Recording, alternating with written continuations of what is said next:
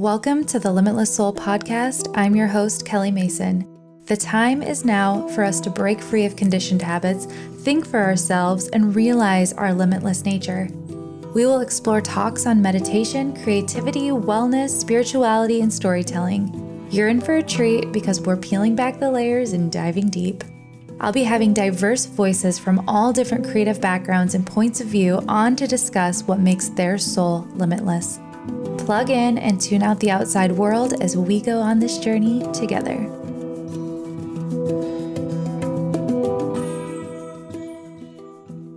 Welcome, Gerds, to the Limitless Soul podcast. So nice to see you. Hi, nice to meet you as well. And thank you for having me today. Yeah, I'm really thrilled to be talking about empaths and speaking your truth and really getting into, I think we should maybe talk about boundaries and like harnessing energy. I love what you're doing, and I'm so excited to have you on for this conversation. Before we get started, can you just share a little bit about where you're located and what you're doing in your work and in your life right now for everyone who's listening? Sure. My name is Gerd Hundel. I've been on this journey, we're talking nearly 10 years of doing the inner work. I'm an empath educator, self-healing expert, and also empowerment coach for women. So I'm all about helping women to really take their power back, look at what's holding them back, and help them to move forward by speaking their truth, holding boundaries, and just living the best version of themselves. Beautiful. Oh, and I'm based in London, in the UK. I love it. Before we got on, I was playing with my voice, and maybe that's where I started today, speaking my truth, playing with voice, playing with the power of tone and dialect and how we express. Ooh, that's fun. We should talk about that a little bit too. So a little bit about you. You have a background in medical journalism and being in the healthcare industry. Can you talk a little bit about that? Gosh, yeah. So growing up, I wanted to be a journalist, always loved I guess that's where my curious brain came from. I just loved asking questions. And then whilst I was studying journalism, I worked in a pharmacy and I was a healthcare advisor, then a trainee dispenser. So as I was studying journalism, that's where I kind of had the niche for health journalism. But what I didn't realize, the health side kind of linked to my mum's side of the family because my mum was a nurse. So I always had this kind of connection to health, mind health, helping people was just always in my blood. And even on my dad's always been this person that loves helping people as well. So this connection is beyond me. The work that I do is beyond me. But yeah, I just wanted to be a journalist, and that's what I did. I worked out in Canada for a bit, in Toronto, worked in the UK, and then 2012 came and I just was not happy in my career. I was depressed. I was anxious. I wasn't living my truth. Kelly, I was drinking crazily, going off the rails, and just didn't love myself. And then overnight, I got made redundant. And then when I got made redundant, I just felt so free. For the first time, I just felt happy. And I remember coming back to my apartment where two of my flatmates lived, and they were like, "What's happened to you?" Because I was so excited. They thought it was something amazing. I was like, "I've just been made redundant." And they were like, "What? That's really sad." I'm like, "No, I'm really happy." It was dancing around the flat, just so happy, because it was the first time I was actually doing something right for me. My soul knew it was right for me. And back then I didn't know how to trust my intuition. So yeah, I left that world to really discover who I was. And then it just led me on this amazing journey that I didn't even have a clue about that would happen. I ended up having a radio show, ended up working with young people, ended up becoming a life coach, ended up really discovering who I was and all these amazing healing modalities that I had never heard of. I was so pro medications growing up. So when I'd heard stuff like Reiki or EFT, I was like, oh, this is all woo-woo.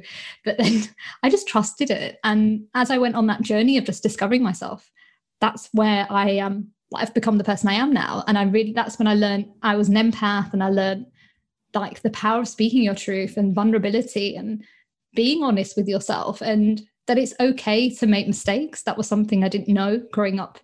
It was okay to do that, because I grew up in an environment where you had to follow rules and regulations. So I had a very serious life, I would say, prior to 2012. And then after 2012, I just became this free inner child and just didn't really care what people thought and just found myself.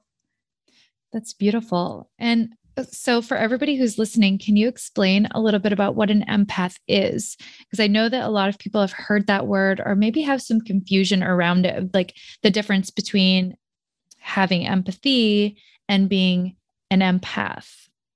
So being an empath starts at a young age. So you're afraid to speak your truth. You feel like you're not being heard as a child. You feel like nobody gets you. So what you kind of do is you want people to actually hear you out. So in the process, what you end up doing is people pleasing. So instead of actually asking for what you want, you would just people please so people would like you. And it's a pattern that happens in a lot of young people from a young age. And I know it probably happened to me from about the age of 5 or 6 years old. But in the process, you are really highly sensitive. So like sounds, you can pick up energy. So you can walk into a room and you can feel the vibe of the room. People come to you with their life problems. You just sit there, a stranger, a family, a friend, even like the bus driver, anybody just comes to you with all their problems. Like that was my main issue. Like even in the industry that I worked in, everybody came to me. Even when I worked in the pharmacy, random people, when they were giving me their prescriptions, would tell me their life story. And pharmacists would shout at me and I'd be like, I'm not doing anything. I'm just stood here. And it would happen to me everywhere I went. And that happens with a lot of empaths, that people feel really connected to them and they can share anything. And usually people will say to them, oh, you're easy to talk to. I can just share anything with you. But empaths really absorb other people's pain and they feel the need to save everybody. But actually, really, the ones that need saving are themselves. So they keep giving away their power away to others. They don't know how to say no. They don't know boundaries. So a lot of empaths don't grow up with boundaries. And so that's what they kind of learn later on in life. Or sometimes they don't even learn it if they don't know why they're doing what they're doing. But not everybody is an empath. It's a certain kind of, I would say, with the nervous system. Either you have a family member before who was an empath. So I know my mum's side of the family, they're very empathetic. But also it can start in early childhood. Say if you had trauma, then there's kind of like, that's when it can trigger as well. But everybody has empathy, but not everybody is an empath. So what I mean by that is when you have empathy, you're able to hold boundaries, you're able to say no to people, you're able to speak your truth. But empaths struggle with all three of those. So they tend to really struggle just asking for what they want in life. They just carry on, just making sure everybody else is happy except for themselves. It's so interesting that you say it can be like ancestral and passed down. My great aunt, so my grandmother's sister, was an empath. Well, she's still alive. She's in a home now, but she is an empath. And she, back in the 60s, started traveling to India and had a guru, Satya Sai Baba, and started bringing him to New York to live with my aunt and uncle. And then she had another teacher that introduced her to some other practices or something. And she became like a spiritual recluse and, started writing books. So she has all these books about enlightenment and the dawn of enlightenment that I've been really lucky to have and dive into. They're pretty deep. And I remember, I asked my uncle, because he became one of my teachers and taught me meditation. And I was like scared. I was scared to go down this path because I'm like, oh my gosh, am I going to become like her? She really can't be around anyone.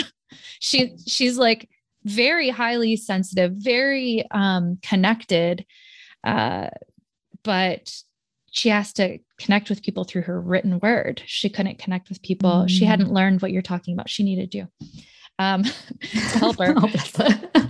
But he said, well, do you want to be like her? And I was like, well, that's a hard question, because yes and no. Like, yes, I would love to be that connected and feel that, close to God, but I don't want to be like, I love being with my family and I love being with people and I want to be able to get out here. So, I've had to learn what you're talking about, how to have boundaries. And it's really hard because naturally I am that.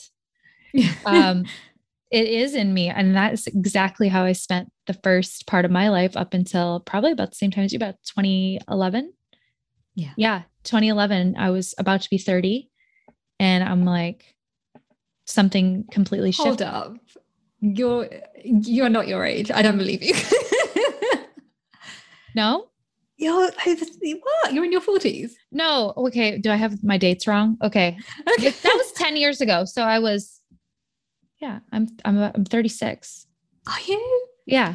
Oh, you don't look it. I'm so surprised. Yeah. I'm 36. So whatever that was, like what, 11 years ago? 24 you would have been then. Yeah. 24. Yeah. Yeah. 24. Yep. 24. So yeah, it's been a while. But yeah, so I'd love to talk about that, because now I'm hearing you say all of this, and it's definitely a journey I've been on myself, and kind of I've been unpacking it outwardly, but hearing somebody else talk about it is so interesting, especially about boundaries. Let's talk about boundaries a little bit. Like, how do you set boundaries? When? And what does that look like? Because I know a lot of people who are highly sensitive, it's like you can build up walls, or you can build up, distance. So what does that look like? And how do you teach on that to people who are really sensitive, want to maintain their sensitivity, but not feel overwhelmed? Yeah. So I just want to say as well, before, so I had so growing up, I was very highly sensitive and really gentle. And then obviously what the world teaches you have to be tough and put on in a show. So I ended up going to the journalism world as an alpha female. That was my mask. Whoa. So I was not being my truth. So outside I was like, yes, I'm really strong. Inside I'd be like, oh, what's wrong with me? And a lot of empaths put on a front because they feel like they have to, because the world won't accept them for who they are. And that's why a lot of empaths struggle with boundaries as well, because they're not being themselves. So how do they hold boundaries when they're not being true to themselves anyway? So I honestly believe the key, it is easy to create boundaries, but I honestly believe it's easier when you start doing the inner work. And what I mean by that is looking at your patterns of your life, looking at where things have happened.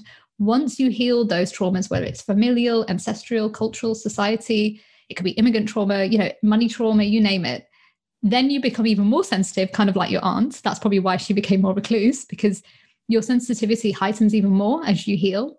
Then it's easier to put in boundaries with people. So the way I kind of teach is we work through the trauma work first, and then we start holding boundaries and speaking your truth, because I find it's easier once you heal the trauma that you're able to actually put in the boundaries and speak easily about what you want. But the beginning process is always going to be hard, Kelly. You're going to think, oh, I need to put a boundary with somebody. You're like, oh, no. And it's happened with my clients in the beginning. They're like, oh, what am I going to do? And I'm like, just do it, because the moment you do it, it's going to get easier. And with my clients, my voice used to shake. For the first time when I held a boundary, I was like, no. And I felt so guilty. And that's something empaths struggle with. They feel so bad to say no to somebody. But the moment you say no, the first time around, the second time, the third time, fourth time around, it gets easier. And it's just saying what you want and not feeling ashamed or guilty for actually holding that boundary. So the way I teach them is we look at, why they're afraid to hold a boundary, and we look at the family side and see, what was it like growing up for you with your family, on your mother's side, on your father's side, who held boundaries, who didn't. And then we make sure we heal that, and then we create a new boundary for what they need and who they need a boundary with and why they need a boundary. And then I get them to go out and actually hold those boundaries with those people. So if it's somebody like a family or a friend that have hurt them, I get them to be honest with them and just say how they feel, and then hold a boundary. Because I think honesty is so powerful and vulnerability is so powerful. If somebody can respect you being honest and vulnerable, they're more likely to actually keep that boundary. But with empaths, unfortunately, because we people please for so long, a lot of people don't like the new you when you're empowered and you're holding a boundary. They're like, oh, you've changed. Something's wrong with you. You're not the person I used to know. And then you start feeling guilty again, and you end up going a bit backwards. But what I've learned is those are not your people. The people that are there for you will respect your boundaries and want to hold a relationship with you and actually want to listen to your needs. Those are kind of the people that you want in your life. And a lot of my clients, they have both. They have some people that respect the boundaries, some people don't. So we look at why that's happening and what they can do and certain things that they can do before they actually say bye-bye. Because there's a certain limit that everybody has. And if somebody's disrespecting you, you've got to take a step back and let people realize it's unacceptable. Mm-hmm. What about with close relationships, people that you say like a parent or Yeah, a parent, especially as parents, I feel like that is like a big main one, especially for, I would say like at least millennials. Like I feel I've been looking at different things about generations and things like that. And it's like millennials are kind of the ones breaking a lot of these things, and we're kind of paving new paths. And then like you look at the younger generations even than us, and it's like they're kind of on a different level. They're already a little bit more immersed in the culture of technology and diversity, and everything's a little bit different for them than it was for us, where we're still dealing with things that our parents were like really holding tightly to. And it sounds like your parents maybe too, and trying to communicate how we feel about that. And like, they can't see it sometimes, Yes. they can't see that they're still playing out things from their parents and their parents. And, at some point, oh my gosh, you can go back so far, but at some point when you start looking at ancestry, it's like everybody's an immigrant in some way, and everybody moved around in some way, and everybody had some sort of trauma in some way. Because it was hard. It's hard back then. We've got it kind of easy now. It's like, we think it's so difficult now. We're dealing with some different struggles, more mental, spiritual, emotional than physical, base core needs. And, there's just such a big shift.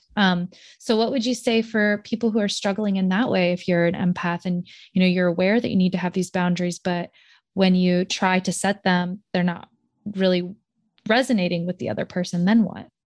So parents could be very hard, and I understand that. I am a daughter of immigrants. The culture I grew up is very people pleasing for women. So it was even more harder for me to hold that down.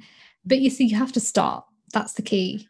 First, I would look at their patterns. So what was it like, their life, like? So that's why I say do the inner work first before you do that, because then you can start to understand them. Because at first you might feel really angry towards them. How dare they treat me this way and that? But when you start to see their story and understand them, like some people, like you can write a letter to them, but I find that sometimes it's best not always to. It depends on the parents. If they're not willing to listen, there's no point writing that letter to them, because you're only going to get hurt. They've already shown you who they are the first time around. Why are you expecting a different resolution? And it's a hard reality to realize that. But then if that doesn't work, you can also write a letter by yourself, and you can let that go. So you're letting go of the pain of how they've treated you, how they've made you feel, and then have a word with them and just say, look, this really upset me. This is how you made me feel. I want you to let you know. Now, 99% parents are going to be defensive.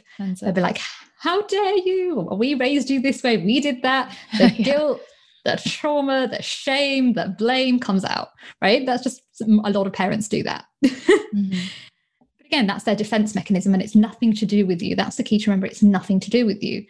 And if they say that you're the problem, just take a step back, then try again, and take a step back and try a few times. But if you find you're struggling with them, the best thing is just to say, I'm holding a boundary now.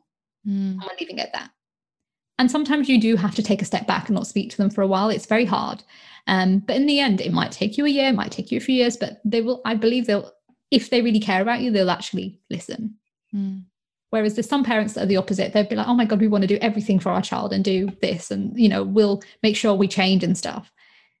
But also I think the key is to not have that hope at the top that they're going to change.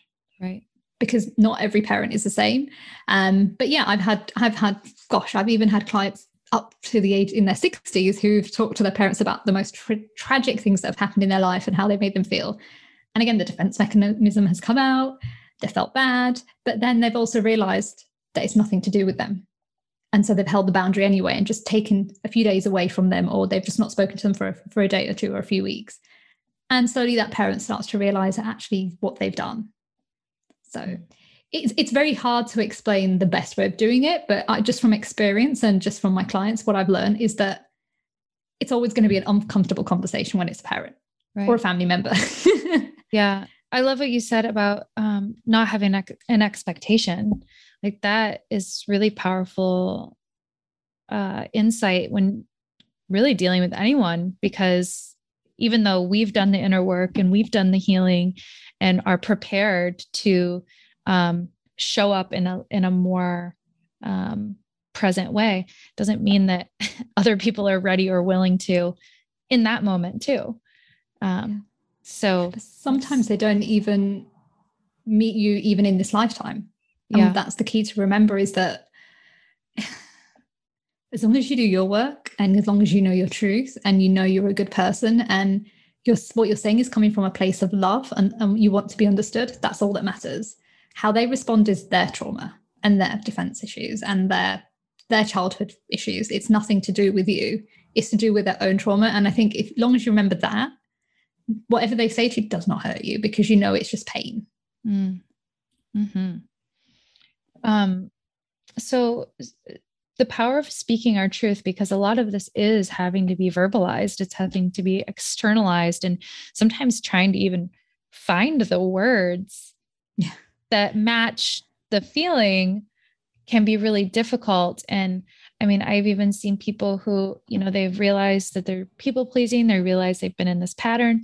I want to switch. And they go so far, the pendulum swings so far in the opposite direction that now it becomes like, I don't care what you say.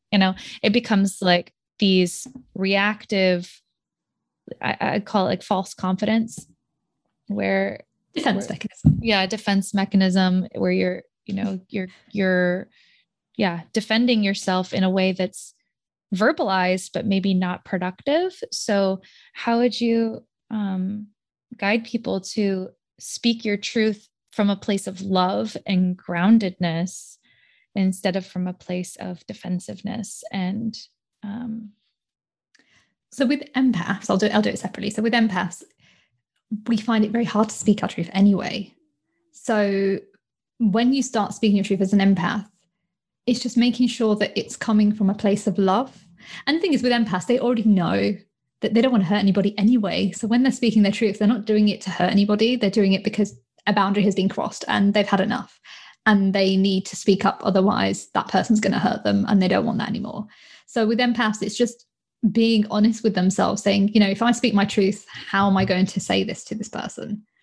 And like, to be honest, most of the times with empaths, when they do speak their truth to people don't like it. As we mentioned earlier, like, you've changed, something's wrong with you.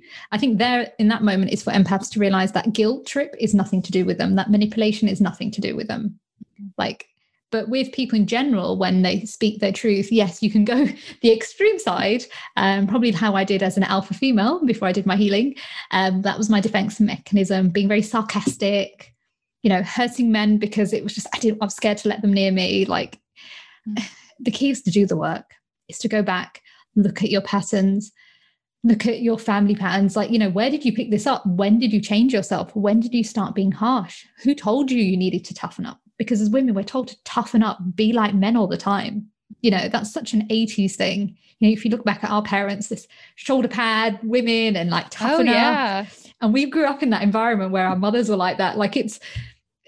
That's just putting on a show because men want us to behave in a certain way instead of, being sensitive. So I think the first bit is you've got to deconstructualize that mindset that you need to be tough.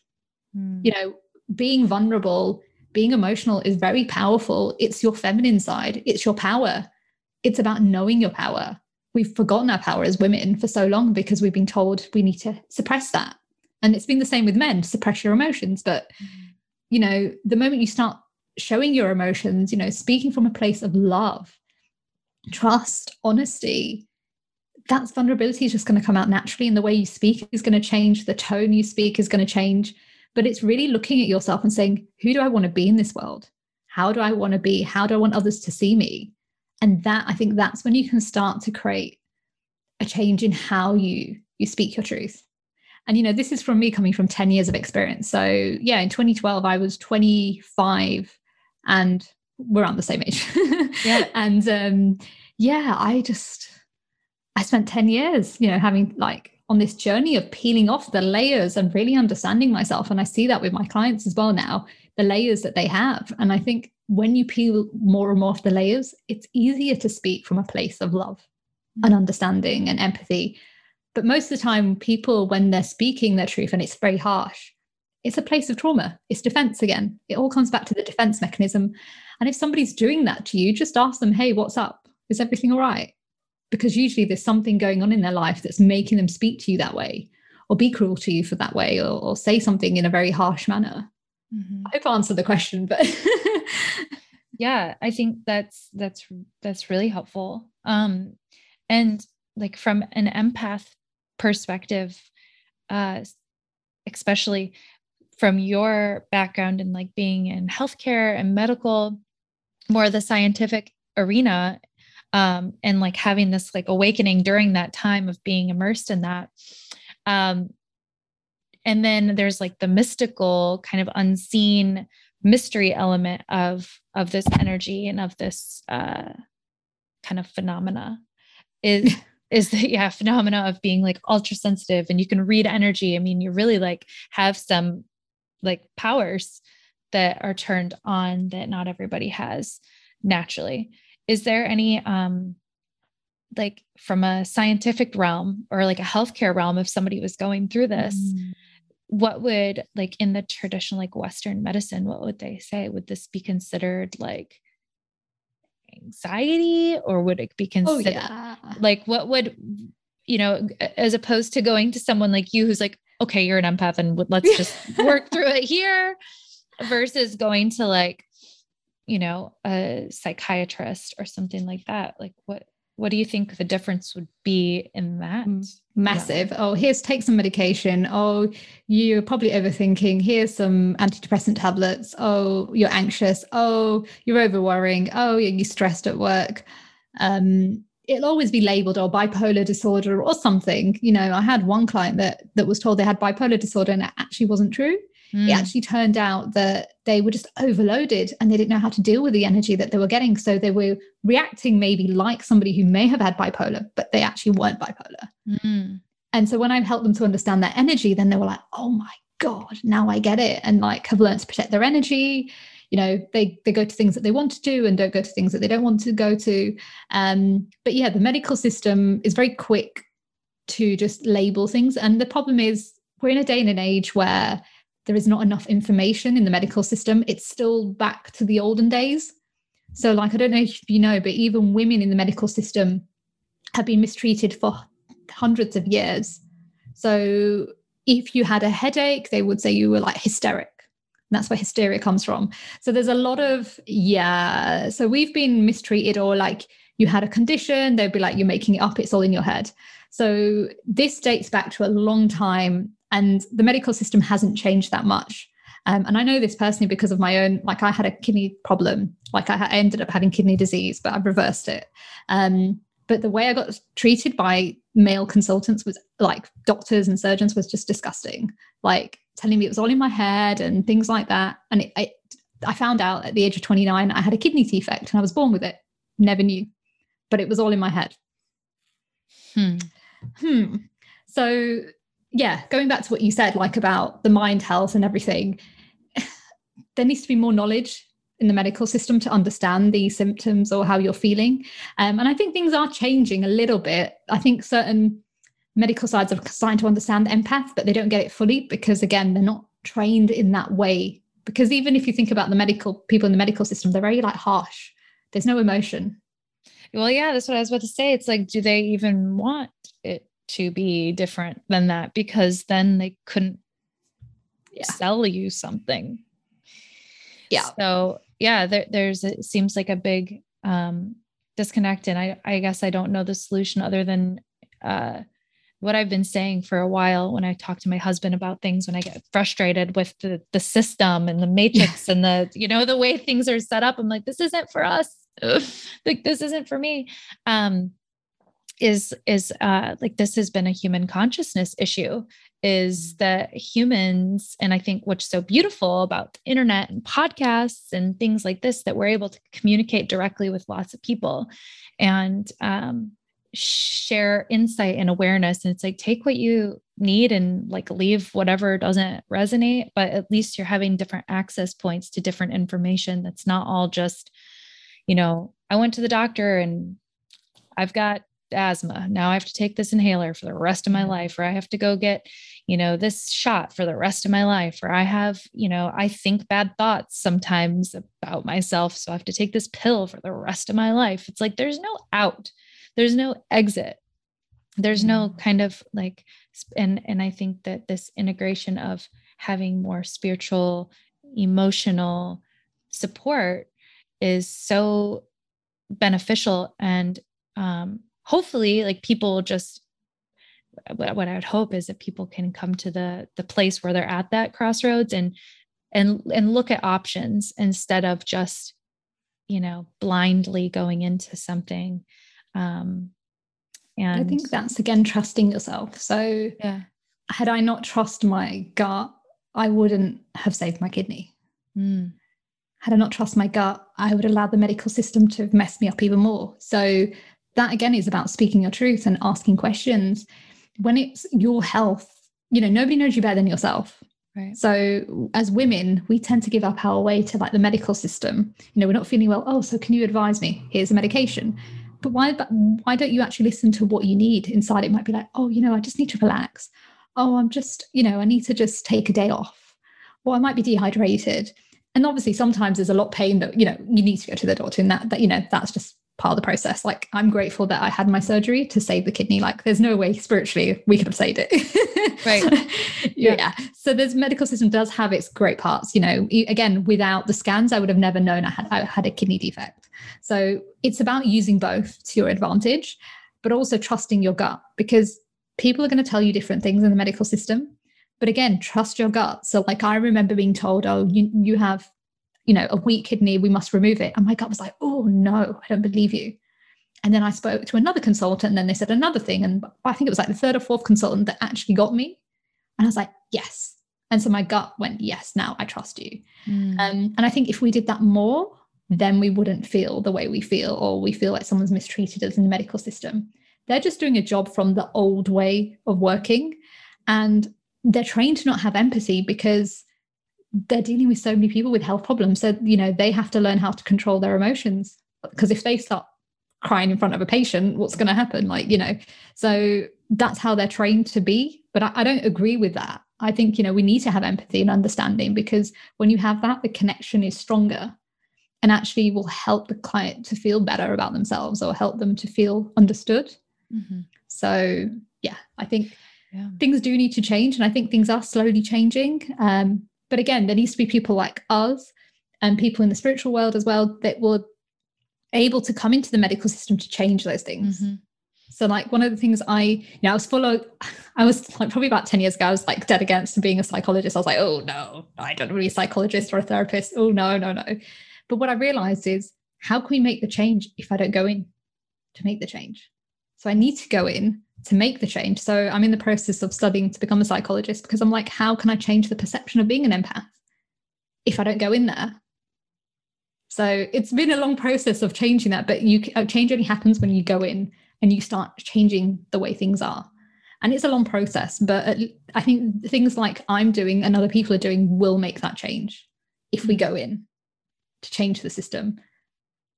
Yeah, that is such a great point, because thinking about doctors and nurses and practitioners and all these people, like, they're people too.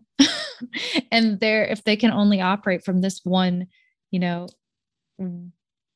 jumping off point, and don't have the support of people to help them, shift with the times and what people need, like, people are becoming more sensitive. People are becoming more in tune with themselves, and are wanting a deeper connection and solution, and a more holistic approach, and holistic in the sense of like, look at me as a whole person, like, instead of don't look at me as this kidney, or don't look at me as just this uterus. Don't look at me as just this, like, congestion in my throat. Like, look at me. And maybe that's the, where hopefully where we're at is like blending this Eastern medicine and Eastern philosophy into what has been really beautiful about the Western medicine is the advancement of technology. And we have scans, and we have all these things that can save your life. And can be beneficial. But I mean, there's a ways to go. I don't know if you saw this awful ad. Oh my gosh. I had to save it because I was like, is this real? I sent it to my sister. I'm like, is this real? And it's like some like actors and stuff for talking about birth control. And they're like, okay, get on birth control now. Oh my God. Get on IUD, get on this, protect yourself, take action. And I'm like, like it was so intense. It was so intense. And they're like screaming about, and they're like actors, like on Grey's Anatomy. It was like a Grey's Anatomy actors. Oh, really? They're like, they're not really doctors. They're like fake doctors. And they're like this ad about how women should be on birth control. And that is your only option. And that is what you should do. And if your hormones are out of balance, that's what you should do. And if you don't want to get pregnant, that's what you should do. And it's like, whoa, what if this, and it was so offensive. I was like, whoa, blah, coming from a person who's like, being on birth control did not work for me. It messed me up way more. And anyway, but having another solution or having another voice that's like, let's take a look at what you're eating. Let's take a look at how your nervous system is. Let's take a look at how your stress management is. Let's take a look at, these different things. And then maybe. Yes. But that's why so many women are sick right now more than ever before, because of all the medications we take, not just for birth control, but like, headache tablets, aches and pains tablets. Our environment is more toxic than ever before. The water is more toxic than ever before. We're more ill than our ancestors were than ever before because of the food that we eat as well. That's crazy. So yeah, like I think that's where a lot of us have to do that kind of work of like, if we want to make sure the next generation are healthier, we kind of have to reduce that amount of stuff that we're taking because if you look again, it's more women than men that are having health problems than ever before.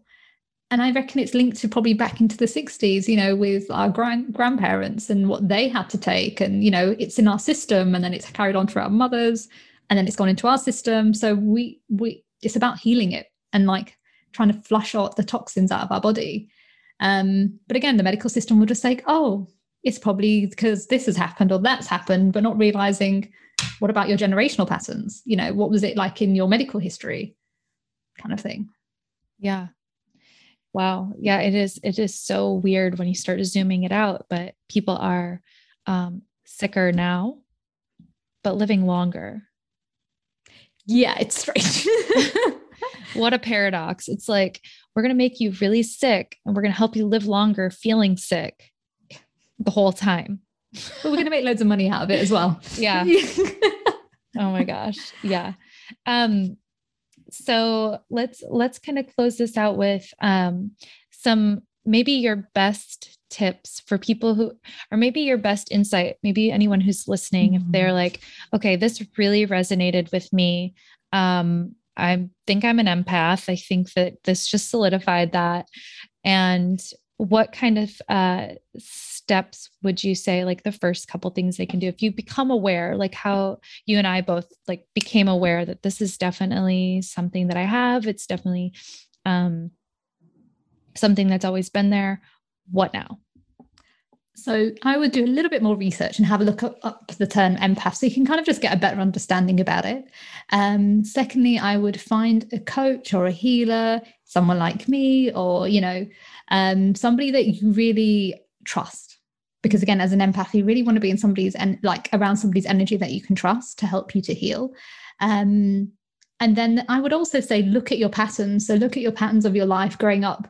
When did you start people pleasing? When did you start sacrificing? When did you start the good girl? Because that's a big pattern with empaths. It's the whole image of looking good for society. And look back at your patterns and, why you did what you did, but forgive yourself. If you knew better, you would have done better. But in that moment, that's all you knew. And yeah, I would say then learn to start loving yourself, doing things. And what I mean by learn, because a lot of women, again, haven't been taught how to love ourselves. And again, that dates back to ancestors. Women have always been providers in the sense of like the house, always giving and always serving to men. So when I mean by self-love is, and I didn't know self-love, by the way. I had to learn it because it wasn't modeled for me growing up. And what I mean by that is taking a day off to yourself. It could be like a me day. It could be going for walks. It could be journaling. It could be writing, whatever your heart feels like doing.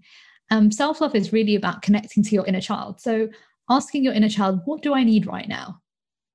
Who do I want to see? How do I feel? And once you start doing that, the joy starts to come back in your life. But I would say working with somebody, because it's so important, because, hey, I've done 10 years. It was not easy. I didn't work with anybody doing that work, and it was so hard.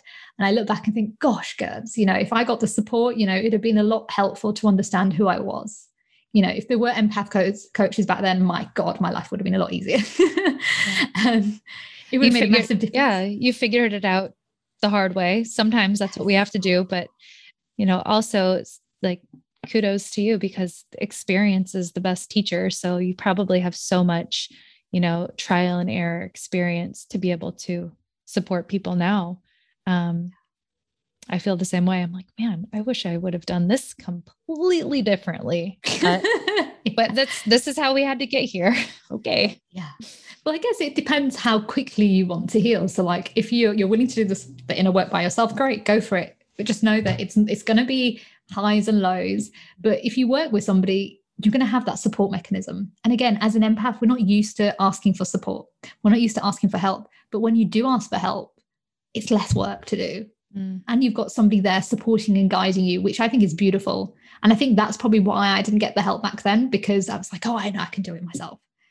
Because that's the empath in me. It's like, I don't need anybody. No. But what I've realized now, I speak to counselors if I need to. And I've learned it's so powerful. If you ever have a low moment or you're feeling a bit confused, talk it out with somebody. It's absolutely fine, because they can share the wisdom that you might need to hear, or they might not even say anything, but you just talking out loud might make you realize what you need to do in your life. Yeah, definitely. That's such a great thing to remember, is that we don't have to do it by ourselves. We can always access somebody, and there's so many people now. And yeah, listening to your inner voice, listening to your inner guidance. I always just remind people to ask to be shown who's here to help me. Somebody's here to help me. They'll show up. They will, maybe it's on this podcast, or maybe it's reading an article, or, once you start being open to that, it'll reveal itself to you, or the person will be.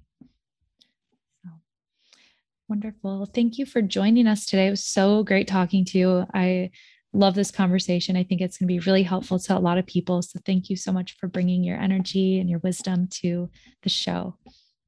Thank you. All right. And down below, I'll link all of your social media handles and your website so they can go find out how to work with you. You offer one-on-one coaching. And yes. Is there any other things that you have going on right now? So I have an 8-week program, and then I also have a VIP day. I am in the process of writing my second book. And I also have a course coming out soon. So if they're ready by the time you put it out, I can send it to you. Beautiful. Congratulations. Thank you. It's been a journey. Yeah. All right. Thanks, Gerds.